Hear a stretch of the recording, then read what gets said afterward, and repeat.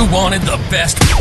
You've got the best podcast. The hottest podcast in the world. The Chris Voss Show, the preeminent podcast with guests so smart you may experience serious brain bleed. The CEOs, authors, thought leaders, visionaries, and motivators. Get ready. Strap yourself in. Keep your hands, arms, and legs inside the vehicle at all times, because you're about to go on a monster education roller coaster with your brain. Now, here's your host, Chris Voss. Hi, folks. This is Voss here from thechrisvossshow.com, thechrisvossshow.com. Welcome to the big circus tent in the sky, people. The great knowledge obelisk that we are building on the Chris Voss Show and have built for 14 years, where there is a giant seminal knowledge that we bring to our listeners and make them smarter, wiser, and also better looking, because, you know, we all know that if you're smarter, wiser, and better looking, you're more sexier. At least that's how it works for me and the babes. I don't know. That's true, folks. Anyway, as always, refer the show to family, friends, and relatives. Go to goodreads.com/Chris Voss. Go to youtube.com/Chris Voss. And the big LinkedIn group, 130,000 people over there, and the LinkedIn newsletter. I think it's killing it. Every time I go in there and post something every day, it just like keeps growing like weeds. And of course, they made it accessible to the public, so you don't even have to follow me on LinkedIn. So there, that is as well. We had an amazing gentleman, entrepreneur on the show. We've been going through some different issues. People are always trying to figure out, how do we fix these school shootings, these school problems that we're having? Just yesterday, we had 5 people killed in Louisville, Kentucky, with a bank shooting there, and someone who clearly decided to do something very inhumane.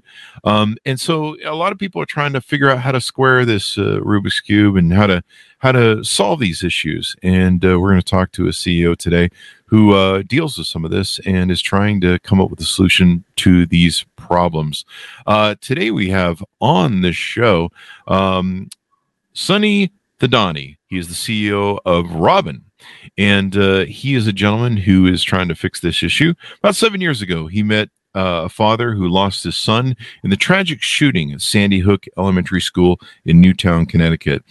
He introduced him to the Sandy Hook Promise, an organization dedicated to preventing gun violence in schools by teaching young people to recognize, intervene, and get help for individuals who may be socially isolated or at risk of hurting themselves or others. He was inspired, and I'm inspired by his mission as well, which was all about creating a cultural change that destigmatizes talking about mental health. Welcome to the show, Sonny. How are you? I'm well, Chris. Thank you so much for having me. There you go. Thank you for coming on. Give us a .com for Robin, your company. Yep, it's my-robin, ROBIN.com. There you go. And so it sounds like your company has been created to try and resolve some of these issues. Tell us a little bit about your origin story and what got you here in trying to square this issue. Yeah, I appreciate that. And so many things got me here. Family, friends, born of immigrants, came to this country and landed in New Jersey. Spent my high school career there, then college up in Syracuse. And really over the past 10, 12 years, a couple of life moments put me in the position today. In 2010, alongside some of my best friends, we started a professional services company called Accordion. We had a lot of fun. We were sort of addressing the problem in the post-financial crisis of a mission-based finance company, tagline, a better way to work in finance, where we took a bunch of our colleagues, friends that were in the investment banking or private equity world, that were sick of working 100-hour work weeks, but were smart and wanted to put their knowledge to work. And they came to work for us. We grew a company over the last 10, 12 years. But during that time, Chris, a couple things happened in my personal life that led me to this seat. One, I had some close family and friends go through a mental health crisis, and I saw it firsthand. And at that point, in my mid-30s, frankly, I didn't understand it. Maybe I didn't want to, or maybe I just didn't understand it. So I started learning more about it and how real and scary a mental health crisis can be. The second, you alluded to this, I met Mark Barden, the co-founder and co-CEO of Sandy Hook Promise, and we were at an event, and he told me the story about what happened that day. And I think we all know the story and of the story, but when you hear it from a father, and you start having, it was 2 years after I had my first daughter, it sounded different and it felt different. And I asked Mark, what can I do? How can I help? And he started sharing some stories on how I can help. I became a promise leader. I went through the training. I learned more. And what I learned is underneath the headlines of gun prevention and gun violence, which was extremely important to this organization, was about mental health programs for kids. Mm-hmm. Was about knowing the signs. We talked a little bit about that earlier, that a lot of these young men and women, there are signs that led them to this point. And if we knew about them, we could potentially stop them. Yep. And that's what that organization has done an incredible job of stopping some school shootings around this country. And third, a couple of years ago, a friend and mentor of mine said, Sonny, I think you need a coach. I said, what's a coach? A life coach? And I at that time, I didn't really understand, but I gave it a shot. And I started working with this coach, both professionally and personally. And as cheesy as it sounds, it changed the direction of my life. Wow. I learned about my goals and values. I'll never forget this question. He said, Sonny, tell me some of your goals and how are you thinking about your life? And he said, well, my goals, it's 100 million in revenue and 25 employees. And I listed all my professional goals, right? And he said, no, what are your goals? And I couldn't answer the question. Wow. I didn't know how to answer what are my goals. And, besides happy and healthy kids, which again, hopefully is table stakes for a lot of people that are lucky enough to say that. But as I thought about it, I said, wow, what are my goals? Mm-hmm. What are my true values? And I started thinking about that. And as I worked with this coach, I said, wait a minute, I'm learning about better decision-making. I'm learning about what is grit, what is resiliency, skill sets you can actually learn, just like shooting a free throw or throwing a football. You can learn these skill sets. And I thought to myself, wait a minute, when I was 14, 15, and my parents went through a difficult divorce when I was in high school, and I didn't make any varsity sports, and every girl said no to the junior prom, boy, I wish I had some of these skill sets to help me through those tough times. And I thought about it, I said, why aren't we teaching this in school today? We're teaching math and history and science and very valuable lessons that come with it. But how come we're not teaching some of these life skills that are preventative? And that was sort of the origination of Robin, and why we're here now 2+ years later. There you go. People need to do that. I mean, there certainly could have been more mental health schooling for me in high school, because I suffered enough mental health damage from trying to force algebra 2 down my brain, which I'll never use since. But it is a great thing for mathematicians and people that are scientists, I suppose, but not for me. But yeah, mental health. I mean, you go through so much of a struggle as a teenager through junior high and high school and stuff like that. I mean, there should be a lot of mental health going on at that point, because it shapes you in so many different ways. So give us an overview, a 30,000-foot view of what Robin does. Yeah, Robin goes into schools and really first understands what the challenges that are facing that community.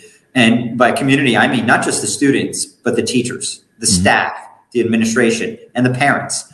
Because what we learned early on, in order to make true change and sustainable change, we have to support the adults in our kids' lives as well. So Robin brings a coaching platform to school communities where real live people, right, not just software, go into schools virtually and in person to talk about these lessons and reinforce these life skills through stories they tell. They don't go in and say, hey, to learn resiliency, you have to do A, B, and C.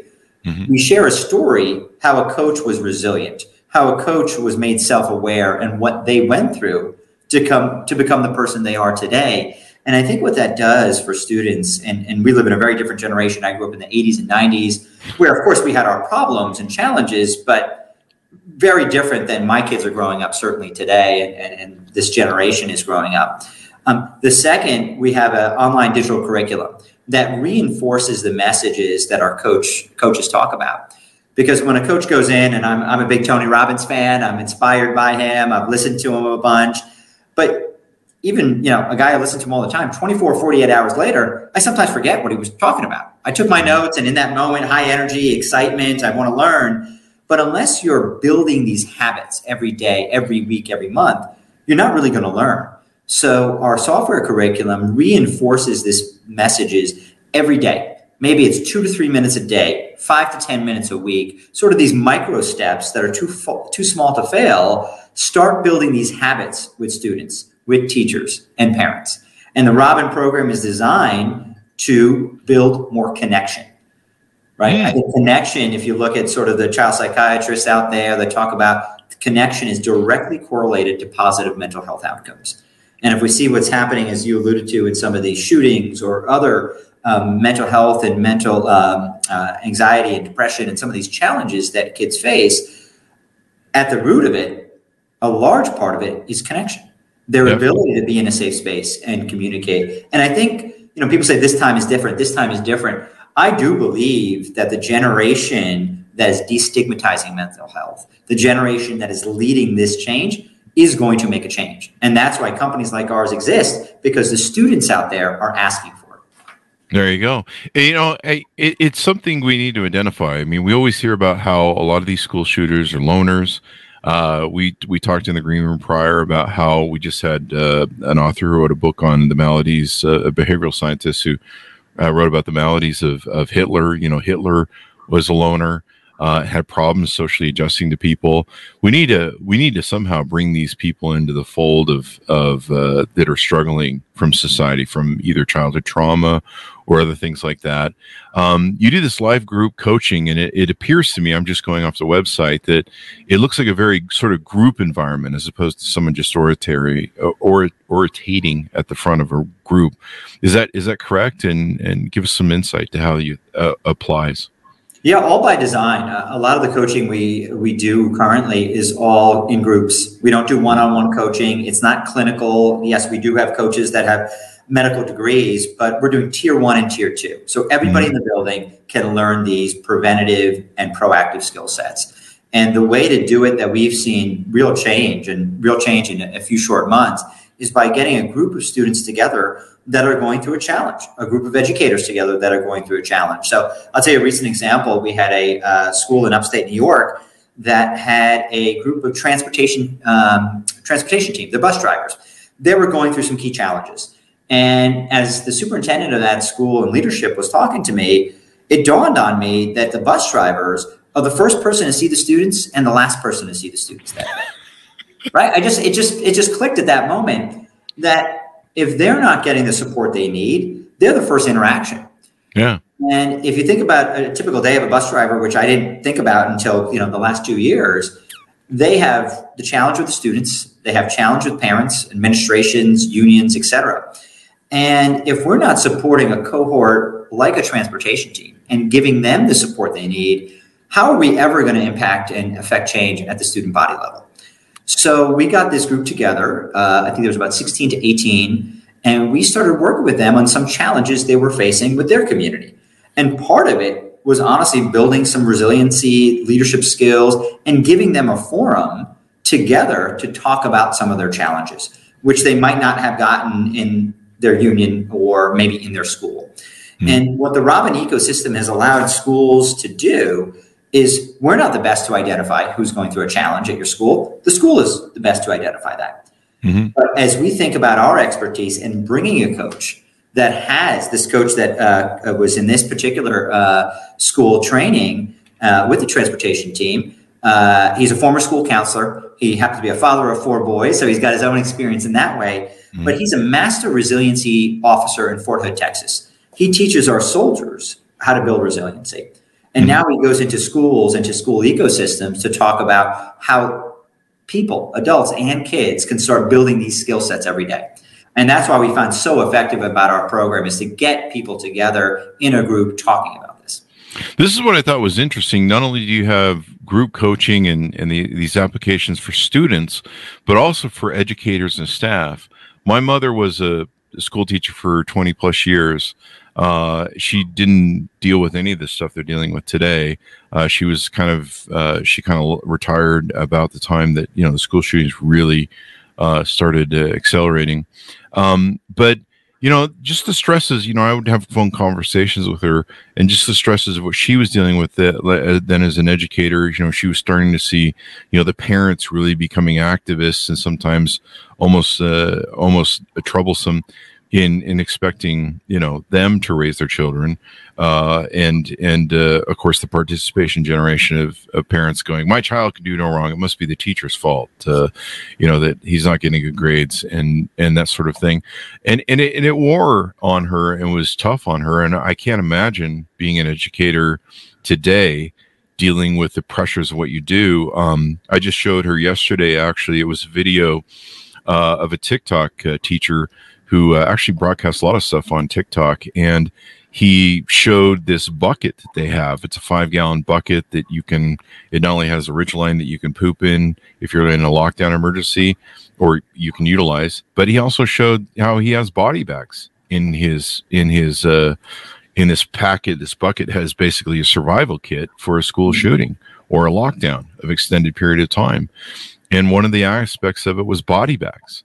And just the sheer shock of seeing the video and showing it to my mom and seeing her shock and awe of it, that a teacher has to, not only deal with being the inspiring teacher who tries to get people to learn and the love that they have for the job, which usually brings them to that work, having to have body bags. I mean, he made the comment, he's like, how many other companies or how many other people have to go to work and have to pack body bags into their briefcase? It's something we really don't think about, but it looks like you guys help educators and staff, with the mental challenges as well, burnout, mindset, et cetera, et cetera. Yeah. And frankly, it was, as we set out as a young company a couple of years ago, we wanted to certainly impact change, and we knew as a young company, we can only do so much. So we were at the New York State School Counselors Conference, a booth, and talking to school counselors, and a school counselor came up and said, I love this concept, but can we do coaching for us? And I said, what do you mean? We do, for your class, your students. And she said, Sonny, as a group of school counselors and educators, we're going through a lot on the mental health side, all the new things they have to learn and deal with, from parents and kids and unions to school shooting drills. And God forbid, whatever else they might face day to day that we don't know happens inside of a classroom. And that light bulb went off and said, wait a minute, who's servicing the educator, right? Who's nurturing the nurturer? Who are supporting our teachers out there? I happen to be, Chris, very lucky. I was in a company that grew, and we had access to funding and coaches. I had an executive coach. I had a speaking coach. I had a board coach. I had all these things. Athletes. One of our coaches, George Mumford, famously known for being Phil Jackson, Michael Jordan, Kobe Bryant's mindfulness guru. And I met him a couple of years ago and lured him over to the Robin ecosystem. And he was telling me about the work that he did with these athletes. And there are some fun stories if you're a sports fan. But what he taught me, and what I took away, is the Michael Jordan and Kobe Bryants of the world. The reason they were that amazing is not only the work they did inside the gym, but it's the work they did outside over here on their mind. They said Michael Jordan never worked so hard on mindfulness and his emotions and how to regulate outside of the gym. People don't see that, right? It's not as exciting or maybe as sexy. And you think to yourself, and I think COVID, at least for me, put a sort of magnifying glass on frontline workers on the healthcare system and in education. I saw my daughter, now a second grader, on Zoom, right, trying to learn. And this teacher, this incredible teacher, trying to teach a group of 5 and 6-year-olds over Zoom during the pandemic. And hats off to Miss Coates, because she was masterful on keeping kids engaged. And I'm thinking to myself, why aren't we giving our teachers the support that they need? Now, I'm not here lobbying for more pay or more X or more Y. I'm saying to you, even though I do think some of those things at times, but I'm saying to myself, why can't we provide coaching and support? And not just, hey, someone to talk to, because that certainly everybody needs, but for educators and administrators to be more proactive, to understand what they're going through and to help them through these situations, to make sure they're the best they can be, because they're the ones teaching our students in our future. They should be sort of first, in my mind, getting all these services, to be quite frank. Yep. And that's morphed what we do, right? We're educator first. And I think it's so critical to get this out there. I can see something on the website that says something about 4 families as well. Do you have a curriculum for them? Yeah, we started coaching, again, learning through the customer, right? So we started working with students. We started working with educators. And we do a lot of work in New York City. That's my home. And we do a lot of work in uptown in the Bronx. And I started talking to a parent coordinator at a school. And we started talking about some of the challenges she was facing. And she said, wouldn't it be great? There's a couple families that they would love to be aligned in terms of what we're doing. And they don't know how to support their kids. Right. I think I'm a parent of 3 young ones. I don't know how to parent. Right. I'm still learning every day, quite frankly. Hopefully I'm doing an okay job. But again, that opportunity said, wait a minute. Of course, caregivers, parents, grandparents, aunts, uncles. How are we not supporting them? So we started a family coaching program that now schools are opting to have and to invest in. Because again, once they go home, 9 to 3 or 8:30 to 2:30, they're in the four walls of the school. But after that, they're at home at some point, learning, understanding in an environment. How do we support those caregivers and parents as well? So I think, again, that school community is really critical to, again, making long-lasting, sustainable impact in communities. So it sounds like you're incorporating everybody. You're incorporating the student, you're incorporating the teacher, the administrations, the families, and, everyone focusing on this stuff with mental health. I've always had issues with the schooling that I got, and I don't know that it got any better, but so much of it was trying to ram things through my brain that I can say in hindsight there were better things that I should have been learning. Mental health, how to deal with finances, balancing a checkbook, credit, the importance of your credit report and how it's going to do your life. How to maybe, what's the mortgage due? How does it work for you? I don't have any children, but I've often joked that what there should be is if you're going to have kids, you got to go through 2 years of college on how to be a good parent, how to have a good relationships with your thing, maybe heal some of your trauma and issues that you're going to drag into a marriage and pass on to your children. How to the whole commitment, even like the finances of being married and children or being in couples with children and, all these different sort of real life skills, that you're going to use. Because I got to be honest with you, I'll tell people the only one class that made all the difference in all my life, and it did because I became an entrepreneur and had to type invoices, was typing class. It was the most important class I learned from, and it really shouldn't have been. And I'm still waiting for that, that leather, wood, and metal shop to kick in as some sort of thing I'm going to use in life. But I don't know, maybe there were some survival skills there of not getting your fingers chopped off that I learned from the grinder. So it sounds like you guys got a great curriculum into this. One aspect that I thought was kind of interesting that I found on your website was you talk about regulating emotions and building mental flexibility. That seems like something a lot of these people who end up acting out in violence or having issues, maybe throughout life, that maybe they don't shoot up a school, but maybe they have issues with life and their contributions to life. Talk to us a little bit about that and the importance of it. Yeah, I think, you take examples and, I have 3 little ones, 8, 4, and almost 2. And I see temper tantrums all the time, right? Mm-hmm. With all of them. That's me on Fridays. Yeah. Right? Even for us, right? I in the moment, that's why they say don't ever make a big decision when you're mad. Don't write an email to your staff or your boss when you're really upset. I think that same concept can be taken to our kids today, right? Yeah. There is going to be different degrees of disappointment. Maybe it's a bad grade or you didn't do well in your SATs. Maybe it's something much more significant in terms of your family home, in terms of death or divorce. And our ability as kids to say, how do we deal with grief and trauma and challenges? There's not a playbook, at least I don't remember getting a playbook in school, in health class, at birds and bees and gym and volleyball, to say, if you get in an argument or a fight, here's what you should do. And there are practical things that students can learn. And, what better place to learn than the school? Yeah. Right? So you use the word life skills, coping mechanisms. These are the skills that we need to teach because we don't know what's going to happen in our kids' lives or even in our adult lives. I do know that challenges in different forms and facets will come up. Our ability to say, let me take a deep breath. Let me take a step back. Let me write down what's really bothering me. I tried this one with my kids. That's a very difficult one. But what is it that bothered me when I got an F?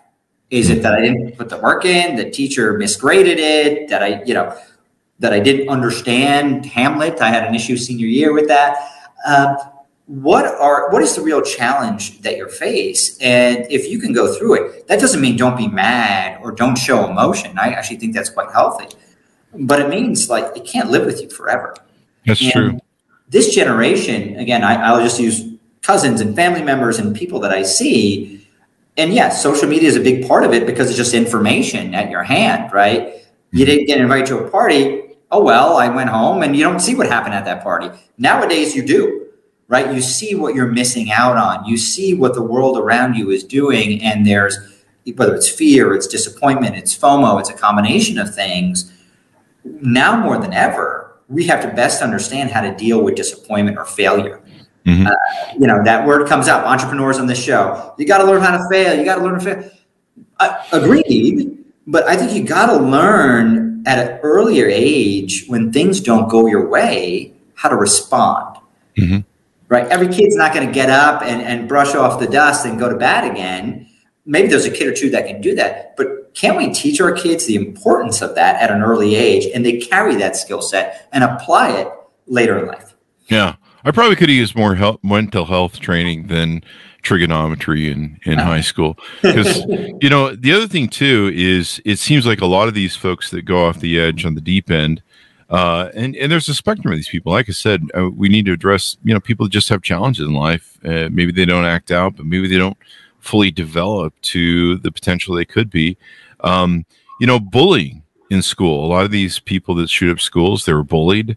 I think everyone kind of gets bullied in school. It's a horrific hazing sort of experience, growing up in teenagedom and even on the elementary school level.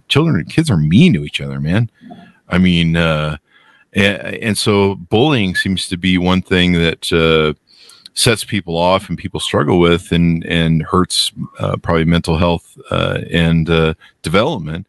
And so this is probably good to focus on mental health, in being able to deal with things that are happening in the school as you're going through, girls and boys going through puberty, dating and, feelings and hormones and, all those things you go through as a teenager that are they're a real struggle because you don't really have a life history or a pattern to look back on. And you're just, you're struggling with the development of your ego and yourself and everything else. I mean, I remember my 11-year-old pseudo stepson that I helped raise for a little while. I remember he was going through his teens. He would say stuff that would come out of his mouth, and we'd look at him like, do we need to beat the crap out of you? I mean, I'm being facetious, but, sure. We'd look at him like, time to die, or, well, we're probably going to ground you. And he would have the look on his face like, did that come out of my mouth? But it was him stumbling to try and find his ego and his balance and, the whole thing they do. So I think this is really important for aspects of that too, as well. Yeah, absolutely. And you hit the nail on the head that, we work with schools in across the U.S. and, red and blue and different income threshold communities. And yes, the student in the Bronx versus, Austin, Texas versus Seattle, all are facing different challenges in their community, but ninth graders all over this country, 8th to 9th grade, they're experiencing change and transition together. 7th graders, right? You talked about a tough year. You talk to any educator. I think 7th grade is probably the toughest year that anybody has faced. I don't remember. Maybe I'm blanking out that year. I was talking to my mom. I said, I remember 6th grade and 8th grade. What happened in 7th grade, right? I think it was sex education classes. If I remember right. Something happened that it really, I'm blanking on it. But we're seeing that with schools when they talk about some of the challenges, 7th grade, right? How can we help our students? It's what's happening, puberty and hormones and change and feelings and emotion. Yeah, you start getting interested in girls or boys or whichever. Yeah. Isn't that a good time to start talking about this, right? And what's happening? And, you mentioned bullying, and we do a lot of work with cyberbullying these days. And it just, dawned on me, and I was lucky enough. I got bullied, a couple times here and there. Nothing serious. And then a couple years ago, when I was working with Robin, I got introduced to somebody former NHL hockey player, played for Winnipeg, I believe. And I was introduced to him by another company. And he tells a story about he as the bully.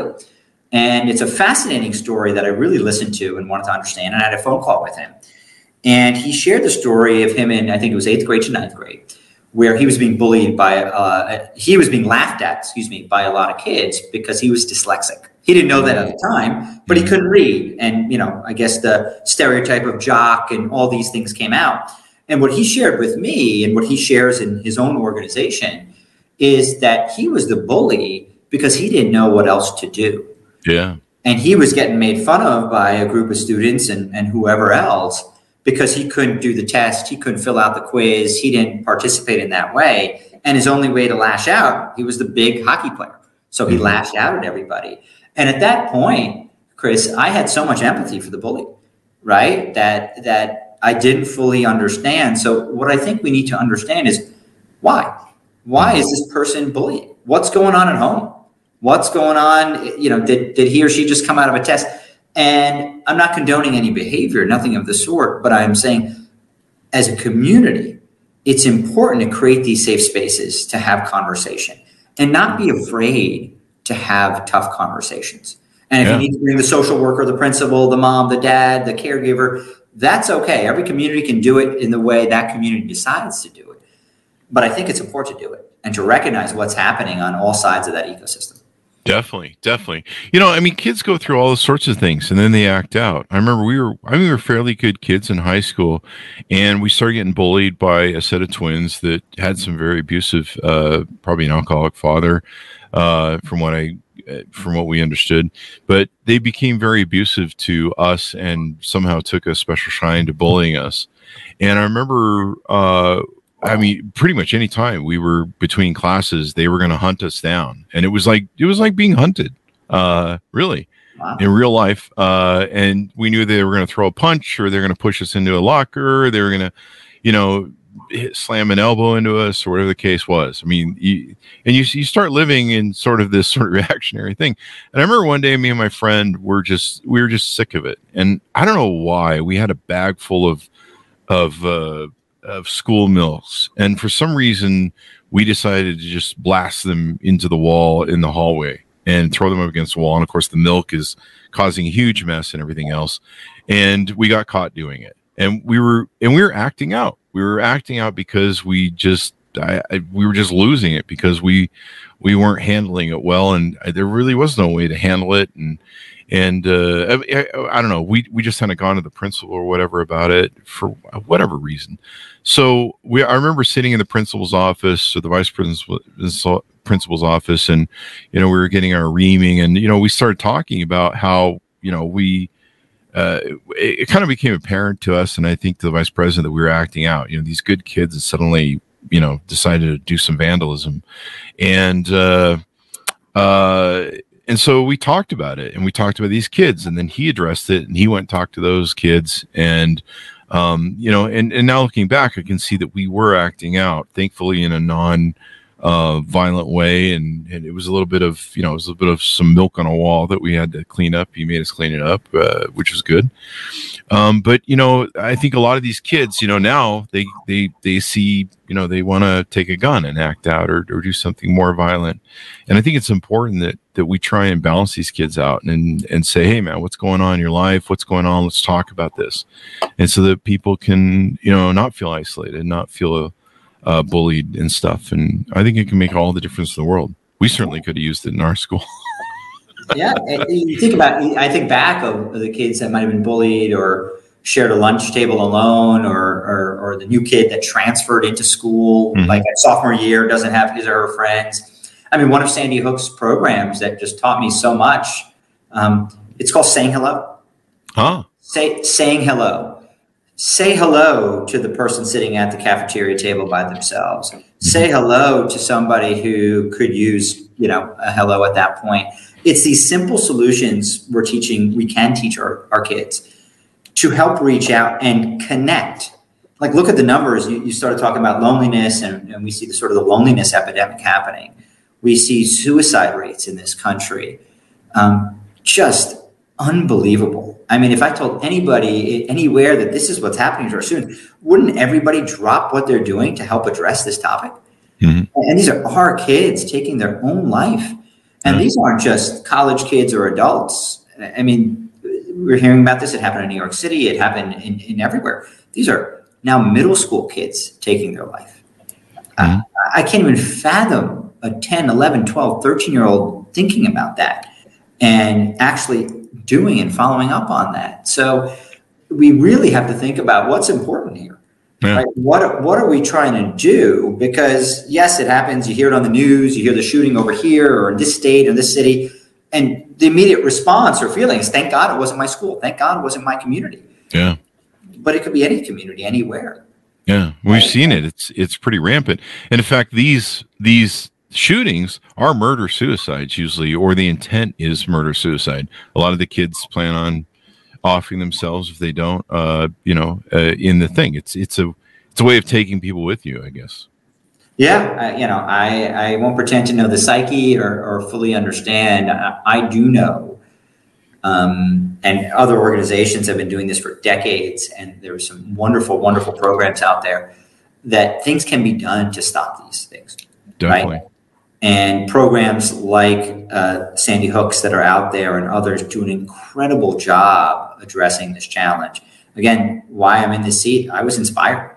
I saw the amazing work that people did. These are parents that, had the ultimate sacrifice happen in their lives, and their response is to make sure it doesn't happen again. I don't. If that's not inspiration, I have no clue what inspiration is. Definitely. So, how does the funding go into it? I'm looking at your website. I see it talks about the funding. How does this thing get activated in? If somebody wants to have this in their local school system, what's the best way to reach out and the funding and all the stuff that goes into it? Yeah, in your local school, whether it's your principal, your superintendent, your director of student services, schools, have money for services and products, from textbooks to computers to services like a Robin. And it's a question of allocation, right? Does the school board, the community then think this is our priority? And if so, how do we fit into their strategic plan? And as you said, mental health, everybody's using that word, right? So often and so sort of in this umbrella statement. How do we sort of distill a little bit to say, in your community, what are the key challenges, right? You come to Robin, we want to listen to what's happening in your community.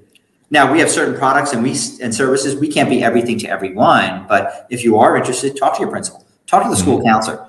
There might be some great resources at your school that you don't know about already, right? Take advantage of those, number one.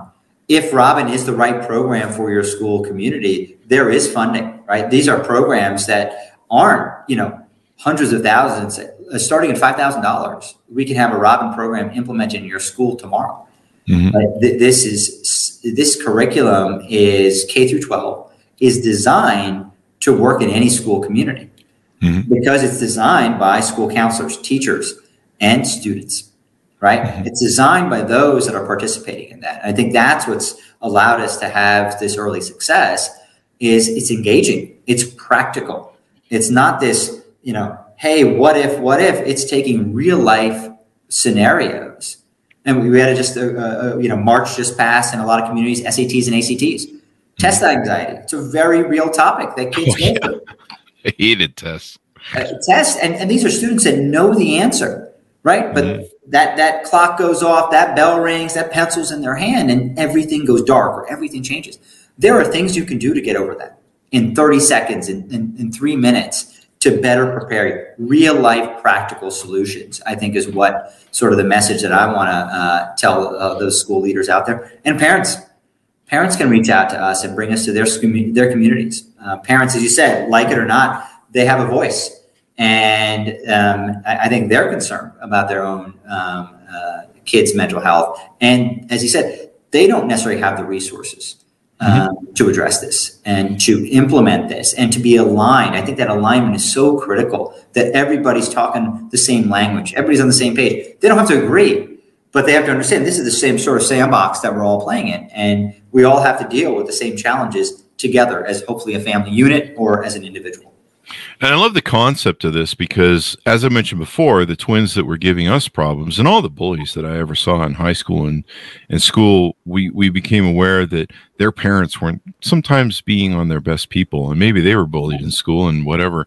But, being able to have these kids maybe come talk about what's going on in the home, address some of the issues or feelings they're having about that, can make it so that bullying doesn't become such a one person bullies another and they bully another and they act out, and it's tough. Kids are so damn mean to each other in school. I mean, I've run gaming communities and different things, and just seeing how the young people, you'll see how these kids go at each other, and you're just like wow, man, now I remember how mean we were to each other in school. And so if we can dial back a ton of that, and maybe have some of the bullies that are having problems at home, maybe reconcile their stuff with mental health and make them feel listened to, and maybe how to deal with their home stuff, maybe reach out to their families and have them get some help too.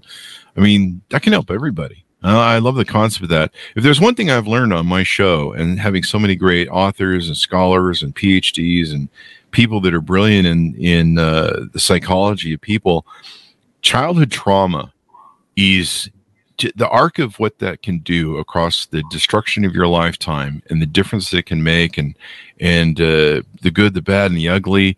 You can all dial it back to childhood trauma and childhood experiences. And if you don't get your feet down well as a child, it can affect your whole life. It can make a huge amount of difference. You're absolutely right. And I think, as a society and as a culture today, where everything is so instantaneous, right? Everybody's looking for instantaneous gratification. Everybody is trying to divide each other and polarize each other. Isn't this, and I say this to a lot of schools we work with, this is not a red or blue or black or white issue. This is an all of us issue, right? This is something that I think all of us can agree upon is a huge challenge. Right. And I don't have the exact right answer, but we're building towards that. And I think part of what we're doing and can do effectively, conversations like this, Chris, let's have the conversation out there so people are talking about it locally in their communities, whether it's Robin, it's your local resource or something else. I encourage people to have the conversation, be open, bring it to your school board. Because these are the communities that we need to change, right? And need to support. Definitely. Anything more we haven't talked about that we want to touch on before we go out? No, you hit on a lot of things. I could just say most importantly, for me, we talked about Robin and being an entrepreneur and having fun, or I should tell you, I'm having a lot of fun doing it. The most gratifying thing, and for me in my life is being a dad. I got 3 kids, and it's unbelievably hard and unbelievably fun. And I can tell you it's so special, and I wanted to share that because sort of being a father for me and an uncle before that, it changes perspective a little bit, right? Yeah. It makes you think differently about certain things, not good or bad, just different. And for me, it's allowed me to sort of enter this new phase of life and see things in, again, a different lens. So I appreciate all that you do, Chris. I've seen some of your other shows recently. It's a lot of fun, and I really appreciate you having me and talking about this. And I really appreciate you coming by, because I want the world to be a better world. I want school shootings to stop. I want better children to have better future, because that way they'll pay my Social Security when I get old. No, I'm just kidding. That's a horrible thing, Chris. But no, I mean, we want a better world to live in. We want a less dangerous world to live in. No one should have to go to school. I mean, my biggest horror in school was, bullies and, the Russians dropping nuclear bombs. So we would hide under those 5-ton lead steel desks. And I'm sure they would have saved us, of course. But, that was our biggest fear. I can't imagine going to school every day and have to think about stuff. I can't imagine being a teacher where I have to have a bucket at school in case there's a lockdown, that people can use the bathroom in a room, and there's body bags in it, and other survival tools in it. I've seen a lot of stuff that gets pitched to the show, but people want to come on and talk about these protection rooms, these safe rooms that they're building, and we're all trying to struggle and find what the answer is to this. But mental health, definitely at this age, and help people so they don't enter the world with trauma and everything else, especially over trigonometry and algebra 2. I mean, that's trauma. No, I'm just kidding. I mean, it can be. It's mental health, because the funny thing is because my brain just was not getting algebra 2. I wasn't getting it. It affects your self-worth and your self-value. And that's the worst foot to get started out with, not valuing yourself. A lot of young girls, they look at this, Instagram, social media, and they're having problems with depression and self-value, because everybody on Instagram looks like they're millionaires and the greatest looking people with all the greatest filters in the world. I look like a Victoria's Secret model, and if you put the filters on me on TikTok, I don't actually. There's not enough amount of filtering that can help me. But they see these images and they think that everybody's living this life, and they're really troubled. It's not reality. There you go. So, Sonny, give us your website so people can find you guys in the interwebs. I noticed there's also a white paper on there. So if people want to go there or reach out to you guys, find out more about what you're doing, teachers, students, family members, parents can do that as well. Absolutely. It's my-robin, ROBIN.com. Yeah, check out our white paper and some of the work we do. And again, don't hesitate to reach out to any of us on the team. We'd be happy to talk, learn more about your community, and talk more about sort of this challenge and now this opportunity we all have together. There you go. And try and make the world a better place. And I love this because, teachers are some of the most greatest people in the world. My mother was one. My sister was one. I saw the work and the money, their own personal money they would put in that would never be reimbursed, that my mom would do for her stuff. I mean, sometimes like $250 a month she would spend. And be like, you get like a reimbursement check like that, like a normal company, right? And she's like, no, they don't. Nope. They don't do that, and these people really do this job for the love of children, for the love of making the world a better place. And there's a lot of teachers left the business because of some of the attacks they're going through and the ugliness of politics and everything else. And so anything we can do to support the system be better. Anyway, thanks for tuning in. Thanks for being on the show. We certainly appreciate it, Sonny. Thank you very much. Thanks, Chris. Talk soon. Take care. There you go. Thanks to my audience. Be sure to go to youtube.com/Chris Voss, goodreads.com/Chris Voss, and LinkedIn as well. Thanks for tuning in. Be good to each other. Stay safe, and we'll see you next time.